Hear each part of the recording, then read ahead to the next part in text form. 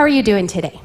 You feeling good? Yeah? I'm glad. I'm very, very, very glad to be here with you today. My name is Trinity, and I am the campus pastor here at the Lathrop campus. I want to give a shout out to the other campuses this morning. Pastor Taish preached her first message at the River Islands campus today, and I can't wait to hear the report about that.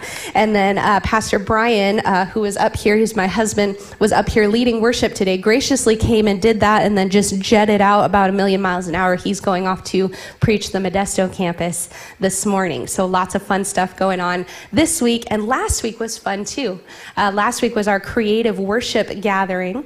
For those of you that were here, I really appreciate you being here. And then we had our worship night on Wednesday night, which was, God really, really moved through that event. And I want to thank all the volunteers that made that possible. We certainly had our hands full with technical difficulties. The enemy did not want the praises of Jesus going out across the country and across the world, but it still did, and his word did not return void, and we're very grateful for that.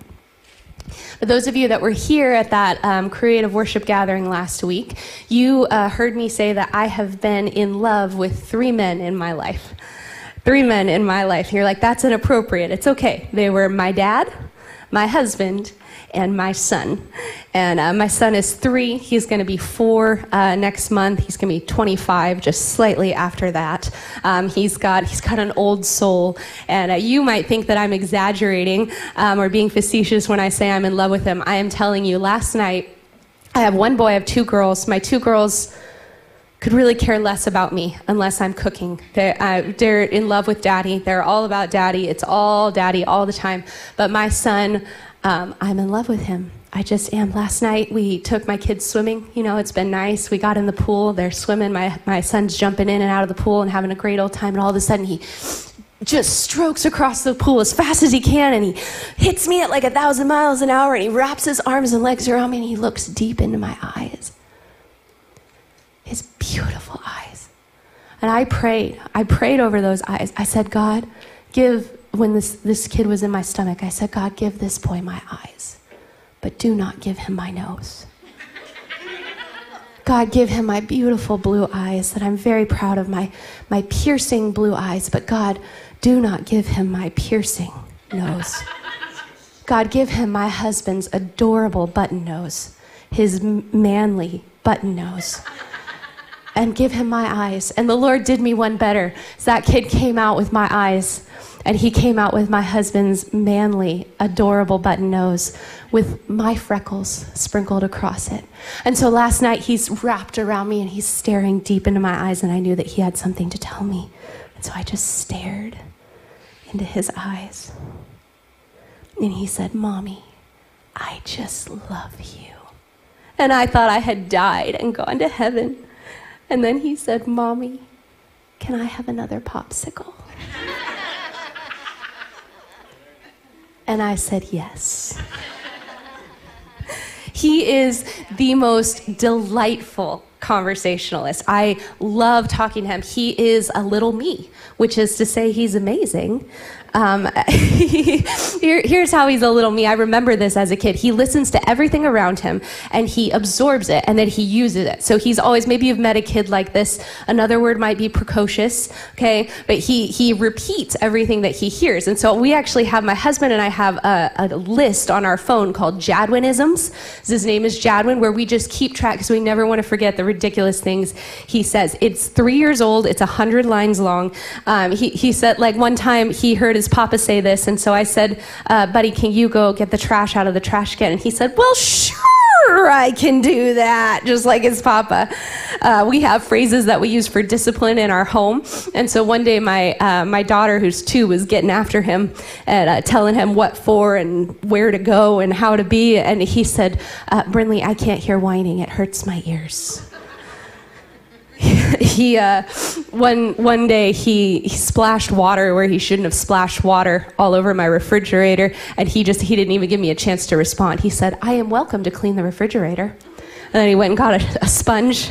One time, this is my mother, okay? My mother is a legend. She's known for saying, oh, Jesus. That's her quick prayer when any of us do anything like just mortifies her. And so one day I was driving, and I swear it wasn't my fault. Somebody else did something. But from the back, I hear him whisper, "Oh, Jesus." But my favorite was recently he was brushing his teeth, and we have one of those little 2-minute hourglass things, that we flip over. And so I got it out. I said, "Buddy, it's time to brush your teeth." And I flipped it over, and he went, I kid you not, he stared at it. He whispered, "Time is of the essence." What? You're 3. So the way that his mind works is fascinating, and he has been arguing with me lately, but it's not arguing, it's like debating. And I'm starting to understand the way that my parents used to look at me. Maybe you have a kid like this. It's like equal parts like annoyed that he's arguing with me, but also like, that's a pretty good point, and I am fairly impressed with your logic there. And so, but we know arguing isn't going to fly in our house, so we've been using the phrase, "I love you too much to argue," to kind of shut that down. I love you too much to argue. Sometimes I repeat that like 1,000 times in an hour. I love you too much to argue. And so the other day I had said it probably 1,000,000 times, and he looks at me and goes, "I want you to love me a little bit so that we can argue." And so he's so smart. And so I have a lot of nicknames for him, but one of the things that we call him around our house is Smart Guy, because he gets smart with me a lot. He tries to outwit me, and he's not as experienced as I am or as educated as I am yet, but it's scary how he uses every weapon in his arsenal to try and win with me. And the older he gets, it's like the more formidable he becomes. And so his antics are funny. We love quoting Jadwin around our house. We like to tease him. But my goal as a parent is not to raise a smart guy. And my goal as a human being and as a Christian is not to be a smart guy, not to be a smart person. My goal for myself, my goal for my children, my goal for us as a church is not that we be a bunch of smart guys, but that we be wise guys. Today, we're going to talk about what it means to be a wise guy and what the difference is. A lot of people use the word smart and the word wise interchangeably. They think they're synonymous. But the Bible makes it clear that they're two very, very different things, and that one of them is way more important than the other. See, if you're like me, you like a good #life hack, right? I like life hacks. I actually teach an entire course here at New Life Church. It's called #Bible Hacks, which is a series of tools and tricks for going through the Bible, navigating the Bible more easily. And I like to read books, and I like to read blogs all about life hacks. I just love like hacking life, making something easier, making it more efficient, more effective. And so I launched my own blog and social media presence last year, just all about that. I'm just that passionate about it. In fact, I'm excited to share with my church family that I'll actually be finishing a book this year. It's one of the things that thank you very much. Some of you are like, wow, you're going to read a whole book in 2021? Is it a chapter book? Or is there pictures, pop-ups maybe? I'll be writing a book in 2021. I'm quite a ways through it right now and be sending off to publishers at the end of the year because I'm so passionate about this, and I believe that God has given me a brain that works the way that it does for a purpose. And so I want to invest the talents He's given me wisely. But there's one thing that I've learned in my life with life hacks, and that's that there is a difference between a life hack that helps and a life hack that hinders. See, there's some really smart ideas out there in the corners of the internet. If you've ever tried to look up how to make something easier on YouTube or on a blog or anything like that, one idea that I really love is the idea of batching. It's where you do like similar tasks together, okay? So like if you are going to clean a mirror, you should go ahead and clean all the mirrors in your house because you already have the Windex out, right? So it's like efficient. It's called batching. That's all. If you're going to fold, why don't you fold all the towels at once instead of, here and there, all that kind of thing. It's simple. It's easy. It's smart. Some of you are like, that's obvious. I don't know. I had to read it in a book, okay? But in the wrong hands, or in my neurotic, over-caffeinated brain, a smart idea can become really, really dumb. So what will happen is I will be brushing my teeth like a human being, where the toothpaste stays in my mouth or in the sink where I spit it, but I share this sink with my husband, and apparently when he brushes his teeth, all hell breaks loose. And so I'll be staring at these splatters of toothpaste on the mirror, okay? And I'm going, I need to clean this mirror because he's not going to do it because those have been there a while and it's starting to irritate me. And so I'll go, okay, I need to clean the mirror. That's step number one. I notice the mirror needs to be clean. I will decide to clean the mirror. I will remember #lifehacks, batching. So I will say I should batch the task. I should clean all the mirrors in my house while I have the Windex out. It makes sense. While I'm at it, I will go ahead and decide that I am a super batcher, and I will clean all of the windows, all of the door handles, all of the appliances, and all of the shiny surfaces in my home, including my baby's bald head. Since I'm going to be doing that, I should probably also clean all of my jewelry because that's shiny as well. But since I'm going to clean my jewelry, before I do that, I should go ahead and I should sort through my jewelry and decide what I'm going to keep and what I'm going to get rid of, because I wouldn't want to be inefficient and clean jewelry that I'm not going to keep. But since I'm smart, and I batch tasks, if I'm going to be going through my jewelry, I should go ahead and go through my closet and all the closets in the house to sort through what is to be kept and what is going to go. And if I'm going to be getting rid of items, then I really should have somewhere to put them. So I'm going to schedule a garage sale to get rid of all of our unnecessary items. So I will open my calendar to schedule a garage sale, and there will be no Saturdays available for 8 months. So I will not clean my mirror. And now, every time I see my husband's toothpaste splatters on the mirror, I will remember that all of my weekends are full for the rest of 2021, and I will cry. It's kind of like that book, If You Give a Mouse a Cookie, except for it's if you give a type A personality a life hack.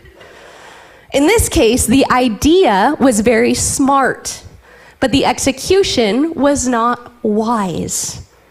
The idea was very smart, but the execution was not wise. It's smart to batch tasks, but wisdom says that I'm harming myself by going down that rabbit trail, and it would have been a better use of my valuable time and headspace to just clean the one mirror and move on with my life. Now, that's a silly example, but it is a picture of what life looks like when we rely solely on smarts or on knowledge.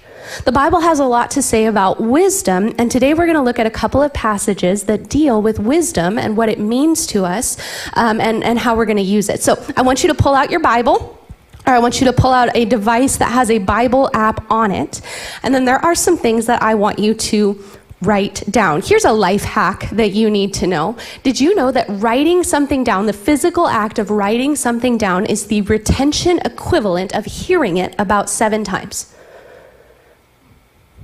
I really want you to let that sink in for just a second. That's a psychological fact. If you write something down, it's as if you went back and listened to this message 7 times. Okay, that's how much you're going to retain it. So if you want to retain what you hear from God today, if you don't want to waste your time by listening to something that you're not going to remember when you walk out of here, choose to write something down. It doesn't have to be the same something as everybody else. Write down what God is speaking to you so that you will retain it. You can pull on it and draw on it, use it later. That's why we include note cards, blank note cards in all the seat pockets in here. If you don't have something to write it down, we'll go ahead and write that down on a note card. Take that with you. But I do recommend #lifehack that you dedicate a notebook to every time that you hear a message, and go ahead and write some things down. #churchhacks. So the first thing I want you to do is I want you to turn in your Bible to the table of contents. I'm serious. I want you to turn in your Bible to the table of contents. I want you to open the table of contents in your map. It's near the beginning, somewhere around page 1. So here's the story. In the beginning, I want to give you some context in the history of this book. So in the beginning of the story, God created the world. Genesis means the beginning. That's the first book in the Bible. Genesis is the beginning. And the Genesis story continues generations later when God selects one man, Abraham, to be the father of his chosen people. So through Abraham, his son Isaac, and his son Jacob, the Israelites are God's people. You hear that word in church a lot. The Israelites come to be, and they end up through Jacob and Joseph's life in Egypt. And that's where they're enslaved over a period of about 400 years, because they go from one guy's kids to an entire nation of people that are now enslaved in Egypt. And so they cry out to God. They say, we want to be, released from this slavery. And God calls Moses, one of the Israelites, to lead the people out of Egypt to the promised land, which is the land that way back with Abraham, God promised to him for his descendants, for his people. And so that's the let my people go. The parting of the Red Sea, the 10 Commandments, that's all Moses. And that story takes place over Genesis and over Exodus. Exodus is the second book of the Bible. That's where they exit Egypt, okay? And then you have Leviticus, Numbers, and Deuteronomy. It's the first 5 books of the Bible. They're all information that God gave to his people right after he called them out of Egypt. You tracking with me here? So then the people disobeyed God. These people, Abraham's descendants, the Israelites that were brought out of Egypt, this people, this nation, they disobey God and they end up wandering in the wilderness for 40 years until the sinful generation dies out and is replaced with an obedient generation. Still the same people, the Israelites. And God releases his people into the promised land, and it's inhabited by enemies. It wasn't just laying open for them. So God gives them victory after victory to claim the land. The first victory is when the walls of Jericho come down, and that's under the leader Joshua, who takes over after Moses. So the book of Joshua, Genesis, Exodus, Leviticus, Deuteronomy, Joshua. Numbers, Deuteronomy, Joshua. We're on this. We've got this. We're tracking together. During that time, the Israelites were led by what's called judges. Key in with me here. Those are chronicled in the book of Judges. Are you looking at your table of contents? You see how this is all coming together? Those are leaders that settled disputes among the people. They led the armed forces, and they made decisions based on what God was telling him. There's more stories in Joshua and Judges if you're looking for really cool stories, like in the book of Ruth. And then in 1 Samuel, we're introduced to a guy named, wouldn't you know it, Samuel. What a coincidence. He is a man of God that's now leading the Israelites. But then in 1 Samuel 8, the Israelites ask for a king to lead them. God warns them against it, but he gives them what they ask for. And the first Israelite king is crowned. His name is Saul. Saul disobeys God, and God replaces him with King David, the famous King David. His rule is recorded in 1 Samuel and 2 Samuel. He also wrote a lot of the Psalms. When David is getting ready to die, he appoints his son Solomon to be king, and Solomon's story gets picked up in 1 Kings. Solomon is also responsible for the writings of Proverbs, Ecclesiastes, and the Song of Solomon. And today, we're going to look at a story about Solomon. Now, why did I tell you all of that? Where did that come from? If we're only going to talk about Solomon, why did you need to know everything from the literal beginning of earth leading up to this? First reason, context helps. When I teach the Bible Hacks course, when Bible Hacks is just a really snazzy way of saying hermeneutics, which is how you interpret scripture, finding context for a scripture is really important to understanding the scripture. You can't just throw open the book. I'm telling you, you should not just throw open the book and start reading and just expect to understand. Now, the Holy Spirit dwells in us, and he helps us understand, but we are to be studiers of this word. And so when you read a passage in the Bible, you want to understand the context and the overall story, which is why the second reason that I gave you all that background, and I'm going to stop there, but I'm hoping that there will be a Zygarnik effect here, where I cut off in the middle of the story and you want to know what happens next. Because later this year, God has called our church, our entire church, all campuses, all ages, on a journey. We will be embarking on a series of special messages called The Story. Now, how many of you were a part of New Life about 7 years ago when we participated in the story? So there's going to be new for a lot of people, and it's going to be repeat for a lot of people, and that's good. What it is it's the Bible written out in chronological order in a novel-type format. And for 31 weeks, which is a long time, we go through the entire story of the Bible from start to finish. Many of us have never done that before, and certainly a lot of us haven't done it in a way where we're putting the stories right up against each other. But this is really neat because we're going to be doing it in all languages, at all campuses, all ages. So this will be age appropriate for the babies. We literally have baby material all the way up through adults. Everybody's going to be doing this together, and we're going to figure out the context of the Bible. So I hope that you'll key in for that. You'll look forward to that. There will be more information on that. It begins with the new school year later this year. So we're going to talk about Solomon today, and you're going to be in 1 Kings chapter 3. Okay? In 1 Kings chapter 3, Solomon is the new king of Israel, and he is young. All right? So David had just died. He was advanced in years, and now he's a very young king of Israel. And if you read through 1 and 2 Samuel, you'll see that it was not a peaceful ascent to the throne for Solomon. His brothers wanted to be king. There was a lot of bloodshed. There was a lot of violence. There was a lot of fighting. A lot of people thought that maybe Solomon shouldn't be king. So it was kind of a dramatic time for Solomon. And the nation is at unrest. Okay? And Solomon is known as a man that loves God. So he is offering sacrifices to God. And it's here that God appears to King Solomon in a dream in 1 Kings chapter 3, and he asks him a question. He says, ask for whatever you want me to give you. What do you want? Can you imagine if God asked you that question? Like, that's a pretty big question to hear from God. Ask for whatever you want me to give you. And Solomon's reply is very admirable. It's in 1 Kings chapter 3, verses 6 through 9. He says this: you have shown great kindness to your servant, my father David, because he was faithful to you and righteous and upright in heart. You have continued this great kindness to him and have given him a son to sit on his throne this very day. Now, Lord my God, you have made your servant king in place of my father David, but I am only a little child and do not know how to carry out my duties. Your servant is here among the people you have chosen, a great people, too numerous to count or number. So give your servant a discerning heart to govern your people and to distinguish between right and wrong. For who is able to govern the great people of yours? And God, it says, is pleased with this answer. So he answers Solomon, starting in verse 10, says the Lord was pleased that Solomon had asked for that.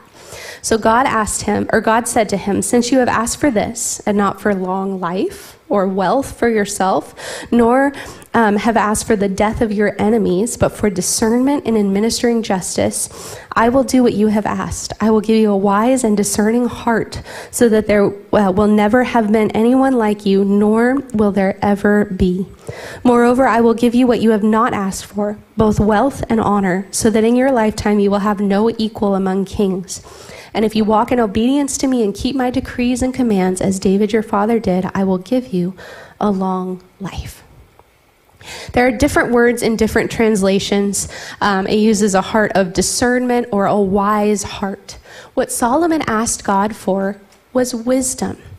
And God's so pleased by his request that he tells Solomon he will make him the wisest man to ever live, that no one will ever have been as wise as him and no one will ever be as wise. Solomon was a wise guy.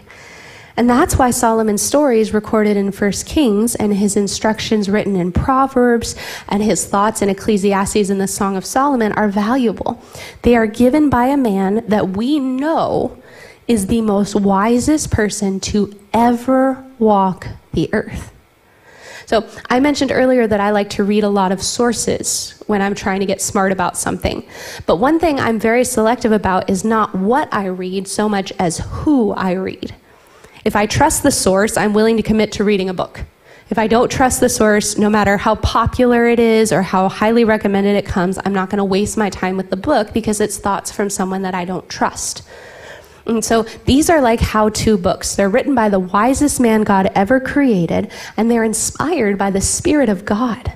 Proverbs has general life advice. Ecclesiastes, the book is literally about the meaning of life. Song of Solomon is a book by the wisest man that ever lived about marriage and relationships. Why are we buying other books when these books exist, inspired by the Spirit of God? And so today we're going to look at some truths from Solomon's writing in Ecclesiastes. He wrote Ecclesiastes when he was nearing the end of his life. So remember, God made him the wisest man to ever live at the beginning of his reign when he was very young. And so he's combining this long life with his God-given wisdom. And it's a poetical book. It's artistic. But it's kind of pessimistic too. Solomon talks about how everything is meaningless. He says that fun is meaningless, work is meaningless, advancement is meaningless, wealth is meaningless. He actually even says that wisdom is meaningless. But then he brings home the point that everything is meaningless without God.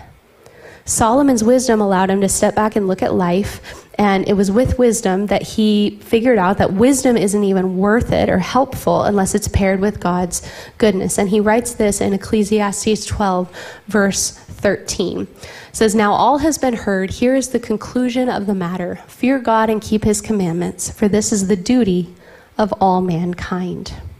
Now, I think you guys are pretty smart. Smart cookies.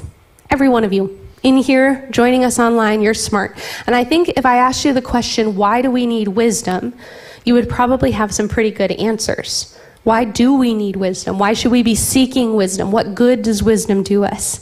I'm smart. I could come up with some answers too, but today it's not about being smart, and it's not about our good answers. This is about wisdom, and Solomon shows us in Ecclesiastes 7 that there are some specific reasons that we need wisdom. And so we're going to look at two of them together, and I've got my board here this morning. We're going to explore some different things. The first one is this.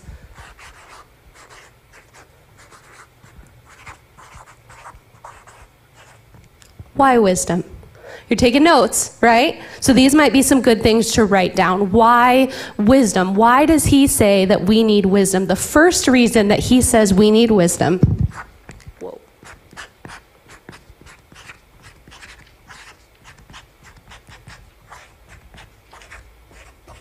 is that it protects us. I don't know about you, but I want to be protected. Wisdom is a defensive tool in our tool belt. It's a shield that prevents us from being hurt or taken advantage of or making mistakes or hurting other people. That's a really, really great sales pitch because we don't want to be hurt. And we don't want to make mistakes. We don't want to be uncomfortable. So if wisdom can prevent all of that, we want wisdom. But I want you to really understand today, I want us to walk out of here knowing that the main way that wisdom protects us is by giving us proper perspective. I want you to look at Ecclesiastes 7. Ecclesiastes 7, verses 11 through 14. It says this. Wisdom, like an inheritance, is a good thing and benefits those who see the sun. That's everybody. Wisdom is a shelter, as money is a shelter. But the advantage of knowledge is this. Wisdom preserves those who have it. Consider what God has done. Who can straighten what he has made crooked? When times are good, be happy. But when times are bad, consider this. God has made the one as well as the other. Therefore, no one can discover anything about their future. Now, I want to remind you that this is a poetical book, okay? So it's written in its original language like poetry, all right? But the wisdom is giving us proper perspective about good and bad times. And we all know what good and bad times are. It says when things are good, be happy. We're all pretty good at that. But it says when things are bad, consider that God made one as well as the other. See, when times are good, a smart person says, how can I hold on to this? Right? When our marriage is going well, or we're having a good time with our children, or we're in a good season in our career, we go, okay, I want to hang on to this. How can I hold on to this? How can I make sure that this continues? But wisdom says, for what purpose did God allow me to have this season?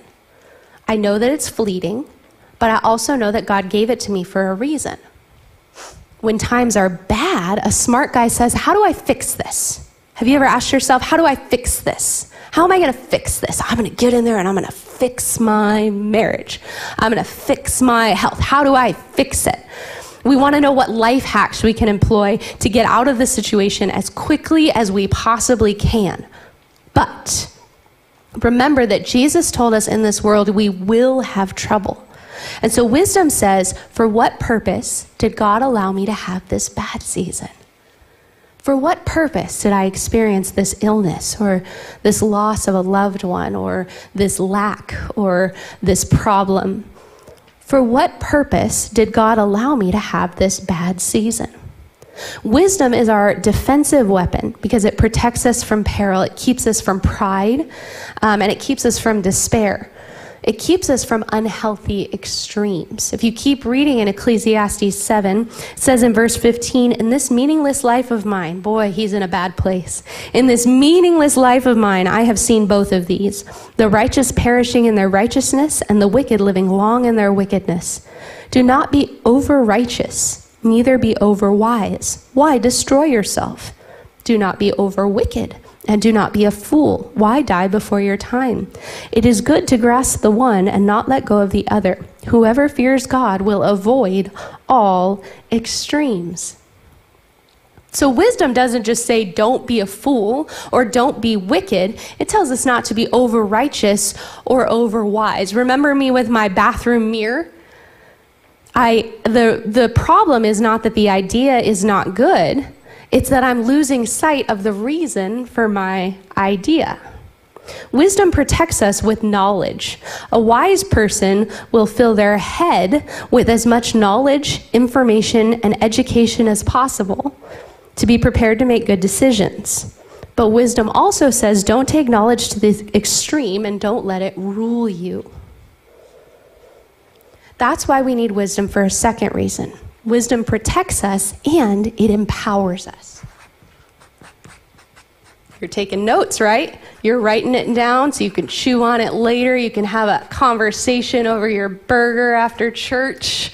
You can think about it later. It empowers us. Wisdom protects us as our defensive weapon because our head gets filled with knowledge, but then wisdom empowers us. It becomes our offensive weapon by filling our heart with power.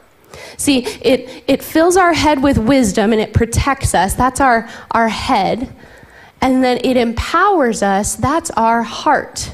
And you've probably heard any number of people give advice about, don't follow your head, follow your heart, or don't follow your heart, follow your head. But the truth is that God made both. And so this is kind of what I want us to feast on this morning. This is the meat and potatoes. This is what's going to fill us up to go out and have an abundant life. Why wisdom? Well, some of us might say, I didn't come here today because I need wisdom. I need help. I need provision. I need answers. I need love. I need healing. But that's what wisdom is. It's to know what we really need and to know what we need to do with that need. I want you to look at these verses in Ecclesiastes 7. Okay, Ecclesiastes 7:19 through 20. It says, wisdom makes one wise person more powerful than 10 rulers in a city. Indeed, there is no one on earth who is righteous, no one who does what is right and never sins. It goes forward through Ecclesiastes, all through chapter 7. In fact, that's your homework this week, is to read through Ecclesiastes 7 through verse 21 and 22 and through all the way through 29. I want you to go home and read that today, because the Bible makes the point over and over again that wisdom is important to us. In Proverbs, King Solomon tells us over and over to get wisdom no matter the cost or effort it takes. With all the ways it helps us, you can see why we need it. So today, what I want to focus on is 3 steps to receiving wisdom. 3 steps to receiving wisdom. You might want to write that down today. See, my name is Trinity, okay? And I'm not named after the girl in The Matrix. That movie came out when I was 8.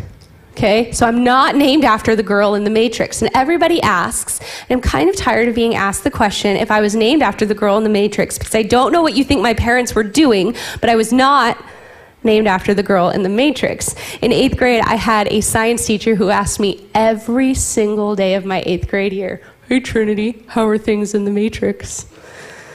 My name is Trinity because it refers to the Godhead. God the Father, God the Son, and God the Holy Spirit, okay? Because my parents were newly saved and super Christian, and that's why I got the name Trinity Jordan. And I love my name.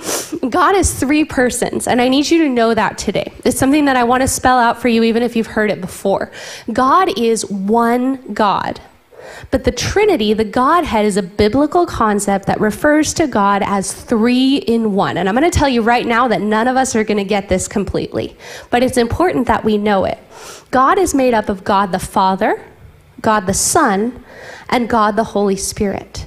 Three unique personalities that are all part of what God does in the Bible. So they all have different roles that they play throughout history. So there's God the Father, the Creator God, Almighty God. There's God the Son, Jesus Christ, and there's God the Holy Spirit that dwells in us. We were created by God, all of God.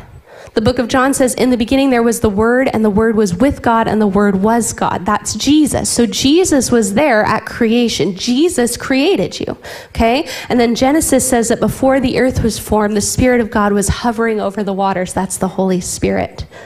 It matters because we were created by God and for God, by the Holy Trinity, to be in relationship with Him. I really want you to get this morning. When you're in real relationship with someone, you're in relationship with all of them. A fully intimate relationship requires you to know and be known fully. And wisdom is found when we fully relate to all of God. We gain wisdom when we relate to God the Father, to God the Son, and to God the Holy Spirit. So we're going to write that down this morning. This is how to get wisdom. Boy, if you were ever going to take notes, I don't mean to sound like a broken record, but how to get wisdom, you might want to write this down. Maybe you can steal it from me and King Solomon, and you can write a book. Make hundreds. How to get wisdom, okay? Number one, you need to fear God. Fear God. You're like, what does that mean? I want you to look at the book of Proverbs, chapter 1, verse 7. It says this, it's going to be on your screen. The fear of the Lord is the beginning of knowledge, but fools despise wisdom and instruction. What does that mean? Does that mean we're to be afraid of God? No. Yes, kind of. Do you want your kids to be afraid of you? No. Yes, kind of. Fear of God is not fear that that person is going to hurt you, but it's a healthy understanding that that person is in control, that they're in charge. When we fear God, we're not afraid of Him because we know He's a benevolent, loving Father God, and He's not here to hurt us. In fact, He has our best interests at heart. But we have an understanding that He is in control and we are not. So the first way to get wisdom, and Proverbs tells us this, remember Proverbs was written by King Solomon, or this part was, it says the beginning of wisdom is to fear God. We need to have an understanding of who God is. See, so many times we start to believe that God is small, that He's like us, that He has the same understanding that we do, or the same outlook that we do, or the same fears and anxieties that we do, but that's not God. When we understand and we fear God, that's when we get wisdom. Number two, you accept Jesus. You accept Jesus. You're like, what does that mean? Does that mean get saved? Kind of. You accept Jesus. 1 Corinthians 1, verse 30 says, it is because of Him, because of God, that you are in Christ Jesus, who has become for us wisdom from God. That is our righteousness, holiness, and redemption. When you accept Jesus into your heart, when He becomes your Lord and Savior, it doesn't say that He gives you wisdom. It says that Christ Jesus is your wisdom. When you accept Jesus, the world of wisdom is opened up to you. It becomes available to you. And then the third thing that you do to get wisdom is you receive the Holy Spirit. You receive the Holy Spirit. And I want to hang out here and make sure that we understand what that means this morning. It says this in Acts 1:8, but you will receive power when the Holy Spirit comes on you, and you will be my witnesses in Jerusalem and in all Judea and Samaria and to the ends of the earth. Wisdom isn't just something that we get from God, like He's doling out snacks and we just take our juice box and run with it. That's not what wisdom is. Real wisdom comes from an ongoing relationship with God, where we're knowing all of God all the time. I want you to remember my son, my Jawin Troy. He's a debater, but he will grow more in that the more he interacts with me. That's why, as a parent, even though sometimes I just want him to go away for a little while, and it's okay to admit that. My job is to interact with him, because the more that he speaks with me, the more that he talks with me, the more that he interacts with me, the more that he will grow. The more I engage him in conversation, the more he learns to talk. The more I speak to him, the more he learns to listen. The more questions that I answer for him, the more answers he has, and the more questions he asks, and the more answers he has, and so on and so forth. The more I model patience for him, parents, the more patient he becomes. I can tell him to be patient all day long, but he'll learn patience when I model patience. The more I model persistence, the more persistent he becomes. The more I model love, the more loving he becomes. I can tell him what to do until I'm blue in the face, but he's going to do what he sees me do, because my son is a product of our relationship. That's what wisdom from God is like. So many of us want him to just tell us what to do so that we can go off and be on our own. But wisdom from God comes from a relationship with him. And then we grow in that wisdom. And then we turn to him to learn how to use that wisdom. See, wisdom in our head protects us, and wisdom in our heart gives us power, and we need both. So now we know how to get wisdom. But as we're wrapping up today, the question becomes, how do we use wisdom? Because wisdom is ours for the taking. But what are we supposed to do with it? We use wisdom this way. First, we seek with our heads. Remember, we're talking about our heads and our hearts. So how do we use wisdom? We seek with our heads. This is important, because this is something that you can grasp onto. You'll know tomorrow if you did this. 2 Timothy 2:15 says, "Do your best to present yourself to God as one approved, a worker who does not need to be ashamed and who correctly handles the word of truth." Your job is to study. Your job is to read. We are a privileged society. We have total access to the Word of God. Not only is it not outlawed, but it's available to us in a million different ways. You've got a Bible app. You can access it online. You can buy a Bible at the dollar store, not to mention at any local bookstore. You have access to the Word of God. And when we don't use it, we're kind of insulting the Spirit of God, aren't we? It is alive and active. And it's a book that we need to read. So gain all the knowledge you can, especially from the Bible and from godly resources. Solomon said in Proverbs 11 that there's wisdom in a multitude of counselors. That's one of the reasons we gather this way. If you trust me, and if God has called you to be a part of this church, then I can help you. And you can help me. And we can lean on one another and glean wisdom from each other. We seek with our heads. We seek to grow. But at the same time, we use wisdom by seeking with our hearts. We have to do both at the same time. So we seek with our head and we seek with our heart. How do you seek with your heart? Well, wisdom only comes from God. James 1:5 says this, "If any of you lacks wisdom, you should ask God, who gives generously to all without finding fault, and it will be given to you." Last week during our creative worship gathering, several of you participated in an exercise that we called At the Cross. So there were stations set up all over this room, and we had different, many of you have done this before, we had different tables set up, and there were different things that you did. But last week, we had a station set up over here at the cross. And what we did was we had Post-its available and tacks. And we said, what we want you to do is we want you to pray at the foot of the cross. And we want you to bring your need before God. And we want you to write it down on a piece of paper, and we want you to tack it to the cross. And we want you to leave it there. Putting that paper up on the cross, it symbolizes that you're leaving it with Jesus and you won't be taking it back up with you. And so this is a moment of reflection for those of you that participated in that. Did you pick it back up? Have you been trying to solve it in your own strength this week? I hope not. I told you when I introduced that station that I would be reading the requests, and I did. They were anonymous. Wouldn't have affected my view of you at all if I knew who they were, but these broke me. Some of them I knew exactly who you were just based on the conversations we've had. Some of them, I just had to leave it in God's hands. Every one of them turned my heart over, and I prayed over these in weeping this week.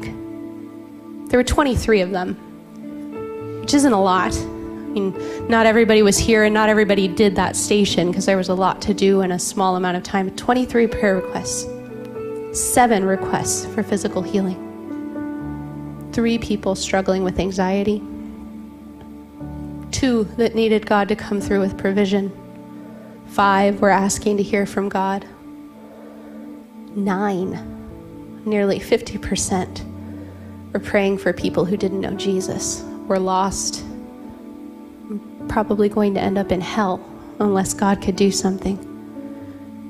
3 of them dealt with depression, 8 of them for broken relationships, people that they couldn't get back. 6 of them for hurting children in hopeless situations and danger, sadness.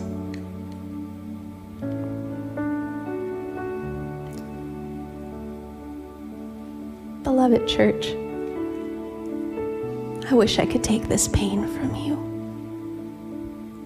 this anguish, this uncertainty, this brokenness. And yet I know that the God who began a good work in you will see it through to completion. I know that he numbers the very hairs on your head. I know that he said that your latter will be better than your former.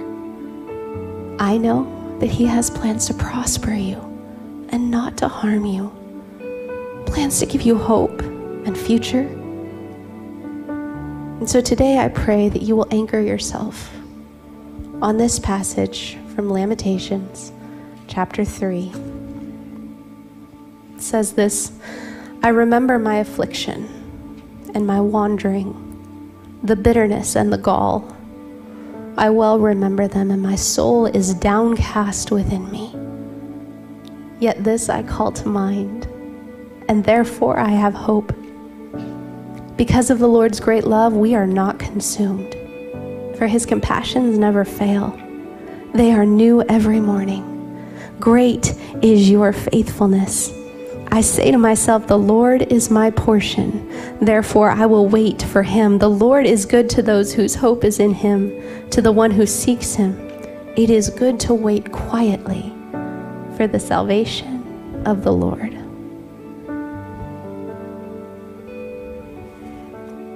This Bible, this wisdom, this relationship with God, it's wisdom. It gives us proper perspective. It protects us. It empowers us. It helps us. God knows what we need. We might think in our smarts and our knowledge that we know what we need, that we know the outcome that would be right, that would fix everything. But Jesus said to us in Matthew chapter 6, verses 31 through 33, he said this, so do not worry, saying, what shall we eat? Or what shall we drink? Or what shall we wear? For the pagans run after all these things, and your heavenly Father knows that you need them. But seek first his kingdom and his righteousness, and all these things will be given to you as well. What you think you need is not what you need. What you need is God. What you need is wisdom, the protection and the power. And you get wisdom by running to God. Once you get the wisdom, you'll realize that you need more God. And the closer you draw to God, the more wisdom you'll have, and the more you'll realize how much more you need God. See, that's the wisdom cycle. You start by getting wisdom. You go to God, you fear God, you accept Jesus, you receive the Holy Spirit, and you get wisdom. But wisdom, real wisdom, it'll always draw you closer to God. Every time. And so you'll have this momentum that builds up in your life as you draw closer to God and you get more wisdom. Wherever you are, would you close your eyes for just a moment? Why do you need wisdom? You need it in your head for protection, and you need it in your heart for power. How do you get wisdom? You fear God, accept Jesus, and receive the Holy Spirit. And how do you use wisdom? You seek with your head, and you seek with your heart. All of us today need more wisdom. How do I know that? Because all of us today need more God. There will be no point in your life where you've had enough of God, where you've discovered all that He has to offer you. Now, some of you today are realizing that you don't have wisdom, not real wisdom, because you haven't gone through the steps to get wisdom. You haven't decided to fear God. You haven't accepted Jesus. You haven't received the power of the Holy Spirit. And if that's you today, I want to tell you that you are at the best and the worst part, the easiest and the hardest part. Where you are before God is the easiest place to be. All you have to do to receive wisdom, protection, and power is say yes. God does all the work. You receive all the blessing. And that's what makes it the best part. When you say yes to Jesus, the forgiveness, the healing, the love, the acceptance, the joy, and the peace are immediate. But this is also the hardest part, because Satan himself is fighting tooth and nail to keep you from this decision. Your human nature is resisting the idea of surrendering your will to someone else. It's worth it. And the really cool thing is that this part is the worst part of your walk with God. Not because it's bad, but because it only gets better from here. As beautiful as the moment of salvation is, it's the worst part because the best is yet to come. Walking with Jesus isn't a walk with the park, but it is the grandest, greatest, most exciting adventure that you will ever know. So, my first question for you, dear friends, here on this campus or joining us online, is this: do you need to say yes to God today? I know you have needs. I know the answer to those needs. You need wisdom, and wisdom comes from God. So, say yes to Him today. Give Him your life. Let Him come in and change you, not into something different than yourself, but into what He created you to be. Today, if you'd like to accept Jesus and receive the power of the Holy Spirit in your life, it's as simple as 1, 2, 3. I'm going to count, and you're going to lift your hand in an act of surrender, whether you're here or whether you're at home. 1, 2, 3. If you'd like to receive Jesus today, raise your hand. And then I'm going to ask you to just repeat this prayer after me, wherever you're at. Heavenly Father, forgive all my sins. Make me new. Jesus, save me. Fill me with your Spirit so I can follow you always. Thank you for your grace. Thank you for new life. In Jesus' name, amen.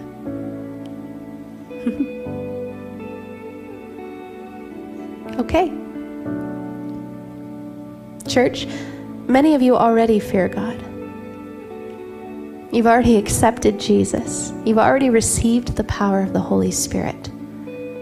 But you've been distracted, distant. You haven't been using the wisdom that's yours for the taking. Worse, you're not in regular relationship with God, all of Him, all the time. If that's you, with heads bowed and eyes closed, if you're ready to respond to God's call today to use wisdom well, then your response is twofold. First, we're going to seek God and his wisdom with our heads. This week, we're going to host a Bible plan on the YouVersion app so that we can all read the Bible together. And second, we're going to seek God and his wisdom with our hearts. Jeremiah 29:13 says, "You will seek me and you will find me when you seek me with all your heart." You need healing. You need freedom from depression and anxiety. You have a loved one that doesn't know God. You have broken relationships. Your children are suffering. Remember, if anyone lacks wisdom, they should ask for it. And God gives generously to all without finding fault. So for the next few moments, we're going to ask. Here's what we're going to do. Some music is going to play, and I'm going to open the altars this morning. It would be my honor to pray for you, to anoint you with oil and pray God's wisdom over your life. This time is yours. So if you need to get alone with God, to seek his wisdom out, just spend these next couple of moments well. And then we'll come back together again and dismiss.